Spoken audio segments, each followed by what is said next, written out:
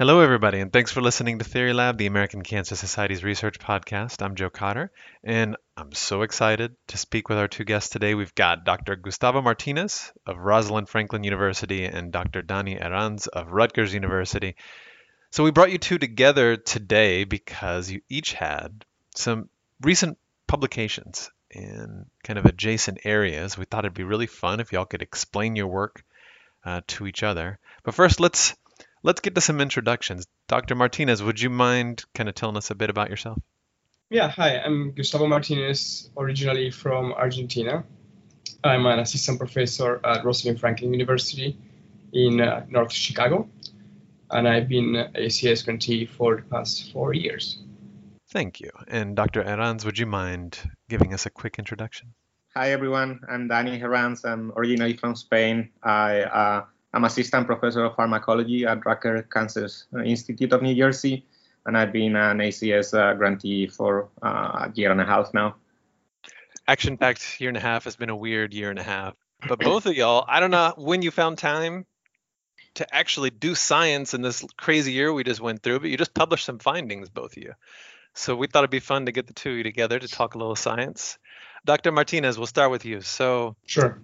KDM6B regulates the generation of effector CD8 T cells by inducing chromatin accessibility in effector-associated genes. This was published in the Journal of Immunology. Would you mind taking us through it? Yeah, sure. So my lab is mostly interested in the transcriptional and epigenetic regulation of T cell differentiation, primarily CD8 T cells. We have shown in the past the role of NFAT family members in driving effector memory and CD8 T cell exhaustion. So primarily my grant is actually on trying to understand again the mechanisms behind these differentiation pathways so that we can potentially modulate how the T cells respond in the context of cancer. So the idea behind this is primarily there's a lot of research right now on using the own immune system in immunotherapy, right? So you can use our own CD8 T cells to kill tumor cells. So our interest is mostly how can we modulate or what are the effector functions, what molecules are required for the effector functions. So we started working on this molecule called KDM6B or lysine demethylase 6B, which is a H3K27 demethylase, a couple of years ago. So we basically just summarized briefly what we found in our paper is that KDM6B is really important for regulating the effector-associated genes in CD8 during CD8 T cell differentiation. So by using either mouse models with KDM6B deficiency in T cells or shRNA strategies to knock down KDM6B, we showed that basically in the absence of KDM6B, CD8 T cells don't commit to an effector phenotype, lack proper effector function, and the cells instead differentiate more towards a memory phenotype. However, when we re-challenge mice at a memory time point with pathogens, we found that those memory CD8 T cells were not functional. So basically, even though the KDM6B deficient cells look more like memory cells, they lack the typical effector function acquisition upon a re-challenge. And this is really important for the cancer aspect because you want to identify markers or molecules that grant the T cells better at killing. And we actually found that KDM6B deficient CD8 T cells lack killing capacity. We showed that both in vitro models as well as in vivo tumor protection experiments. So mice basically, we transfer CD8 T cells lacking KDM6B, and we showed that they're unable to protect mice from those tumors. And mechanistically, we identified that in the absence of KDM6B, there's a defect in the chromatin accessibility of those effector-associated genes. So, Dr. Herranz, when you read this paper and you listened to Gustavo just now, any questions pop to mind, or do you have any kind of reactions? Yeah, I think it's a very nice study. I really liked it when I read it, and of course Gustavo summarized it really nice. So I guess my first question, thinking from a therapeutic perspective, is how would you use this, right? Like, are there KDM6B activators described or some downstream target that you could activate and therefore hopefully get a stronger reaction, right? I guess that's the direction that the study would go into. That's a great question, and we're actually, as we speak, trying to. So what we found is in the absence of KDM6B, we saw this defect in the effector function. So we're now trying to do the opposite and overexpress it to see whether upon overexpression of KDM6B, you can render the cells more effector and have a better cytotoxic activity. The idea behind this, what we've been thinking, even though we haven't done this yet, is using chimeric antigen receptor T cell strategy and maybe overexpressing KDM6B or modulating some of the downstream targets, which we are also trying to pursue as well, to see whether we can render the T cells more cytotoxic, basically. Sounds great. Are there any also pharmacological drugs that could either activate or inhibit this enzyme? Or, I mean, I understand that probably the CAR approach is probably better because then you only have those in the T cells, not affecting the rest of the body as with a drug. But are there any pharmacological agents being developed? Or there's definitely inhibitors for KDM6B. In fact, there's at the same time that we published this work, another group in Australia, Turner group, published some similar data using the inhibitor. But the inhibitor also works against KDM6A, which is another member of the same family that has the same K27 demethylase activity. But there's definitely potential for therapeutic, but not necessarily in the cancer field, because you would be rendering the T cells less effector, with a less effector function. And one of the other reasons why we also started to look at this is because KDM6B, actually therapeutic targeting of KDM6B, has been proposed directly in cancer cells. However, we now cautious that this might be reconsidered because, you're maybe targeting the cancer the cancer cells themselves, but you're also preventing the proper immune response against those tumor cells. So it's double-edged sword. There's definitely inhibitors, not so much when it comes to activators, but that's probably a potential area for therapeutic intervention in the future as well. Okay, so maybe we could switch gears now. Dr. Herranz, you recently published work in the journal Blood titled A Novel and Highly Effective Mitochondrial Uncoupling Drug in T-Cell Leukemia. Highly effective. Wish I could be highly effective, but could you go ahead and kind of tell us some of the highlights? So my lab is focused on T-cell acute lymphoblastic leukemia, TALL. This is a disease of the T cells. It occurs predominantly in children, although it also occurs in adult. And although most patients get cured, is one of the cancers that, over the last decades we've gotten better at curing. There's still 20% of the kids and 50% of adults relapse and ultimately die of the leukemia. So of course there's room to improve and develop novel therapeutic strategies for these patients. So when I started my lab, one of the things that we were focused on was on trying to target cancer metabolism in leukemia, because we already know from data from many other people and decades of research that cancer metabolism is really relevant in this leukemia.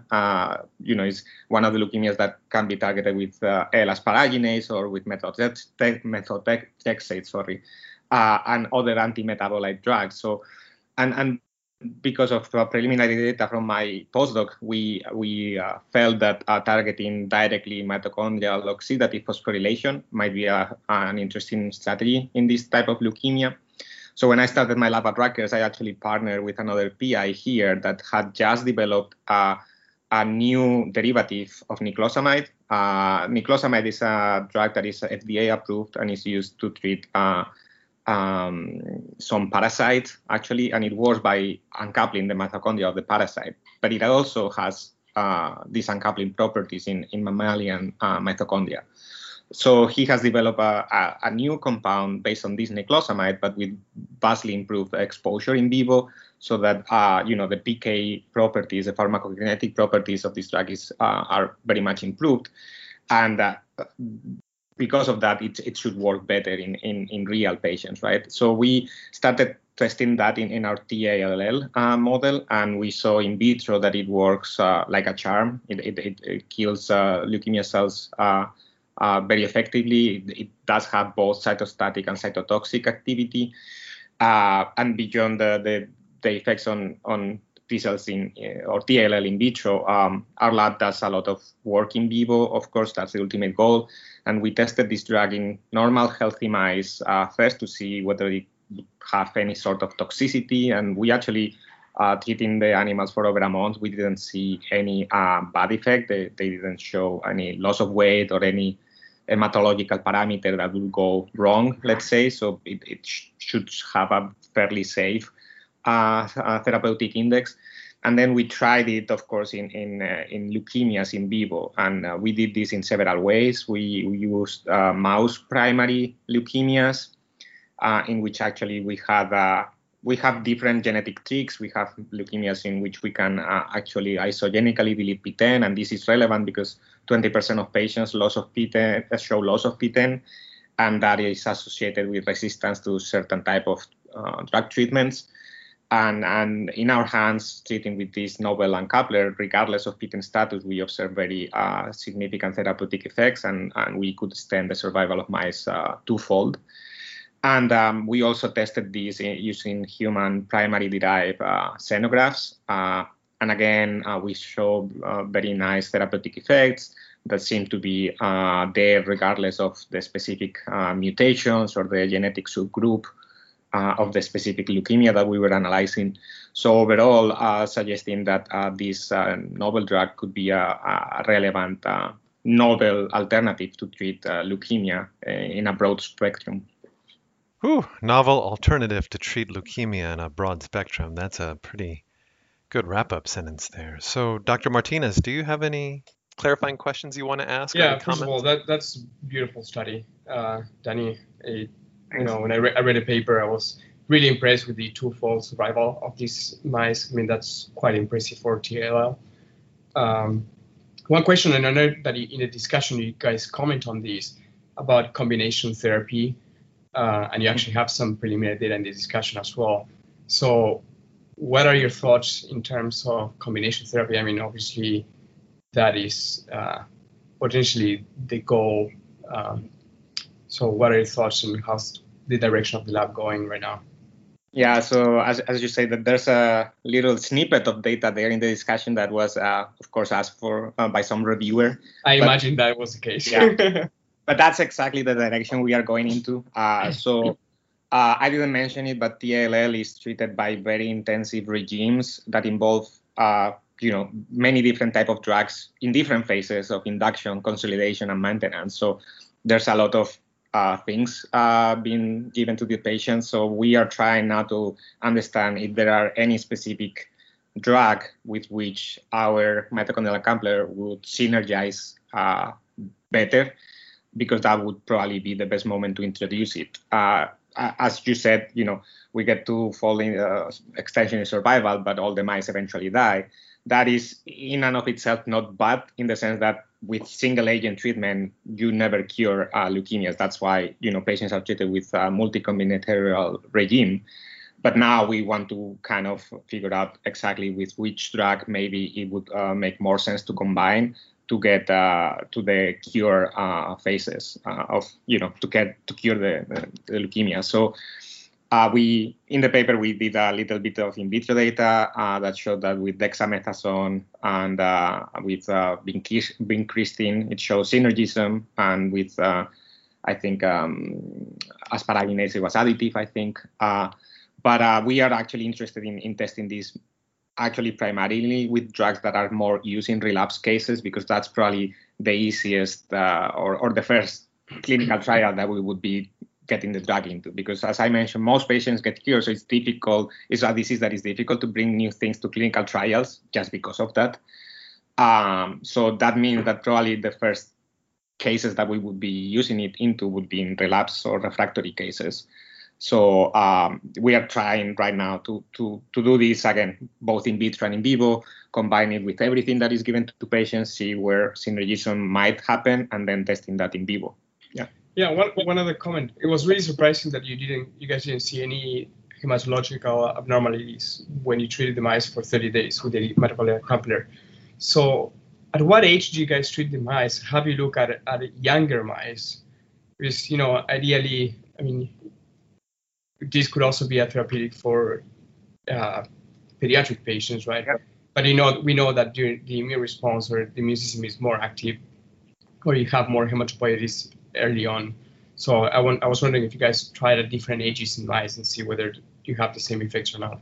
So for this study, we didn't do a range of ages. We typically use 6 to 8 week old mice, which is fairly young. I mean, not extremely young, but they are young mice. But definitely moving forward, we would want to do this even in younger mice to cover, the youngest kids out there to see whether it's still safe in that case. So, again, the fact that in 6 to 8 week old mice seem to have no deleterious effect is promising. But no, clearly. I was actually really surprised. When I started reading the paper, I was like, I wonder if it has any hematological effects. And then you guys showed the data, and it was really actually, that's usually the case, right? Most of the time when you target leukemia cells, you also target normal T cells. Normal hematopoiesis, definitely. Methotrexate or with other drugs. And in this case, I don't know if it just has good enough activity that the cancer cells are more sensitive than normal cells, or part of it we believe is the drug is 99% bound to albumin in the blood, so maybe the distribution is also a bit better for the therapeutic purposes and not so good for toxic purposes. Let's say, if it was more free in the blood, maybe we would see more of those potential toxicities. But that makes sense. But yeah. So let me ask.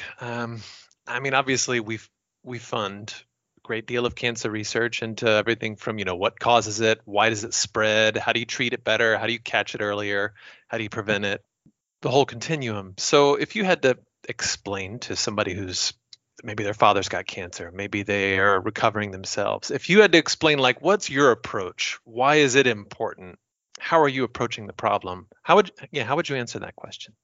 And Danny, maybe I'll start with you.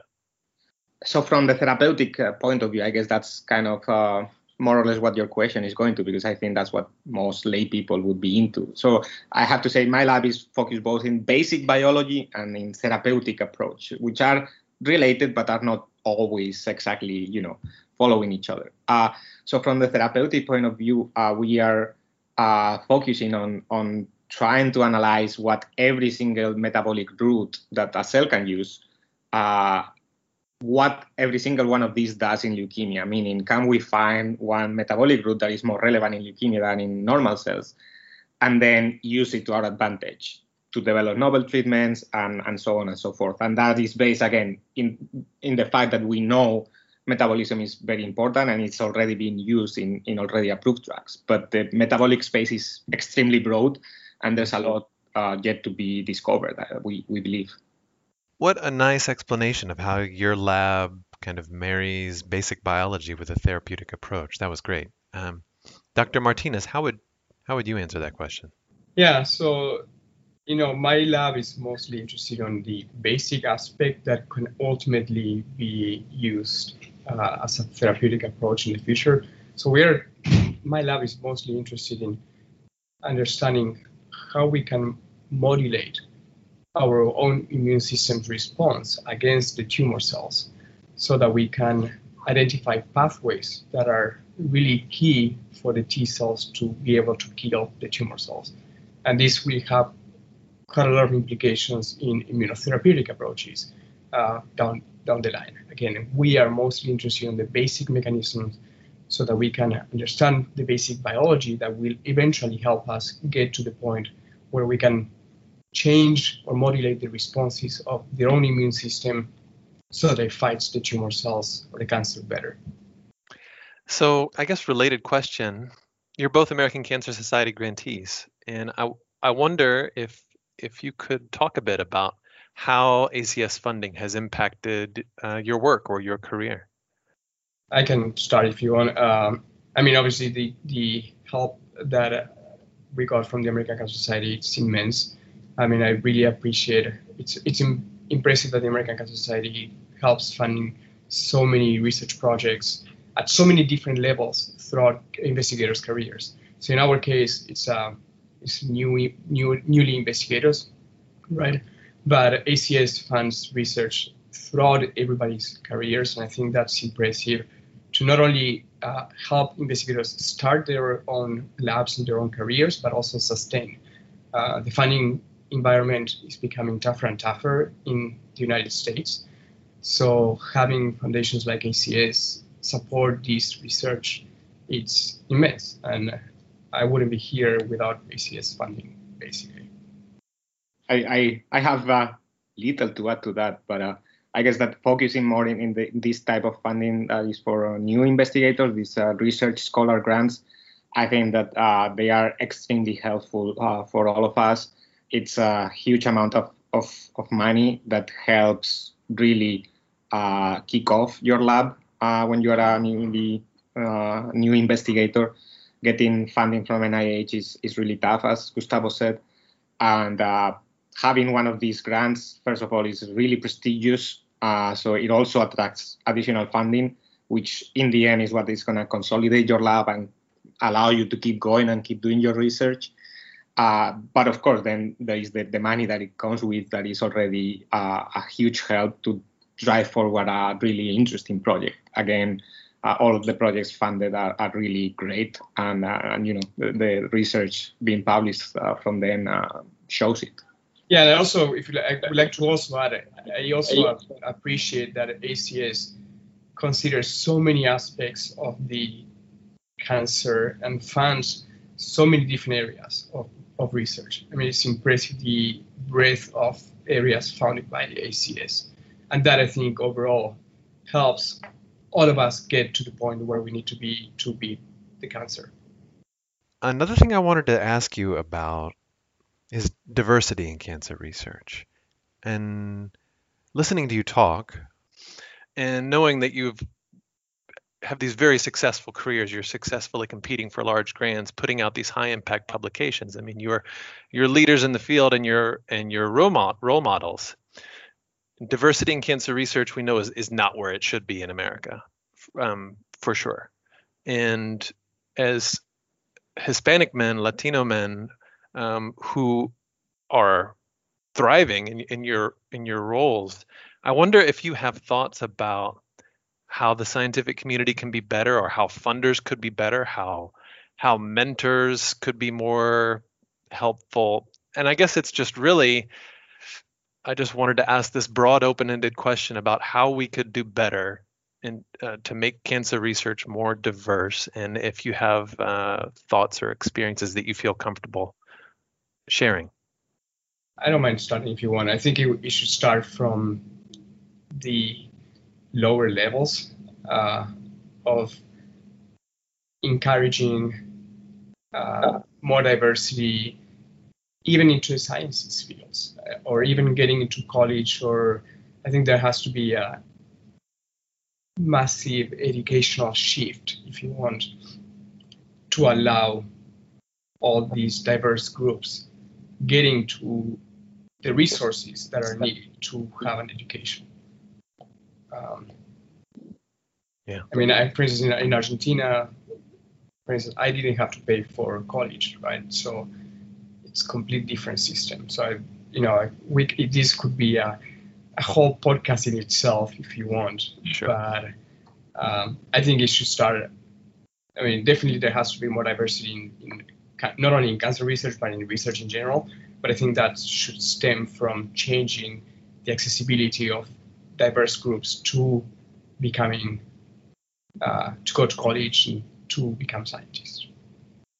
Yeah, I mean, I totally agree with Gustavo. I was going to say that, my experience is very similar. I got my education in Spain for free, basically. So when I came to the US as a postdoc, I mean, to me, I didn't see the bad parts of the system. I was seeing all the good parts that it has compared to Spain, because here there's so much more funding, so much more access to cutting edge technology. So there's definitely a very good part to what is already here. But in order to get, I think, to a more diverse field of researchers, you really need to start from the bottom and get people to have access to good quality education across the board. That's what would really be helpful. I mean, of course, you can try to address this with positive kind of policies, trying to specifically broaden the diversity. But that's, I feel, is a bit of kind of adding patches. Really, what would help fix it is to have everyone being able to get a good education, regardless of their economic status at the beginning. And that's, I think, where you would start seeing the real change. Yeah. Do you have any advice for young Hispanic or Latino scientists taking an interest in science technology?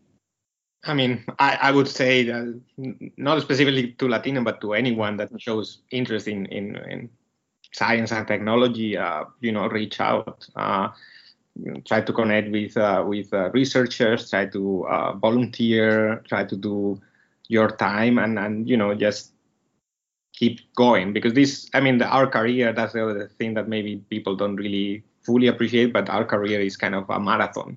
It really never ends, and it's really never easy. Yeah. It's really, you need to keep pushing. You need to go through multiple rejections at every single level. So if you write an email to somebody and you don't get a response, that's okay. You just keep trying, because that's what we do all the time with grants and papers and you name it. I like the analogy of the marathon, especially I run marathons, right? So I know how that feels. And so that's why I also like the American Cancer Society endurance team name, which is determination. You have to show determination when it comes to running an endurance sports or when it comes to doing science, and perseverance and not giving up. That's good advice. And this has been some well-spent time. I appreciate both of you. So thanks for all you're doing to push the field forward and help cancer patients. We appreciate you. Thank you so much for the support.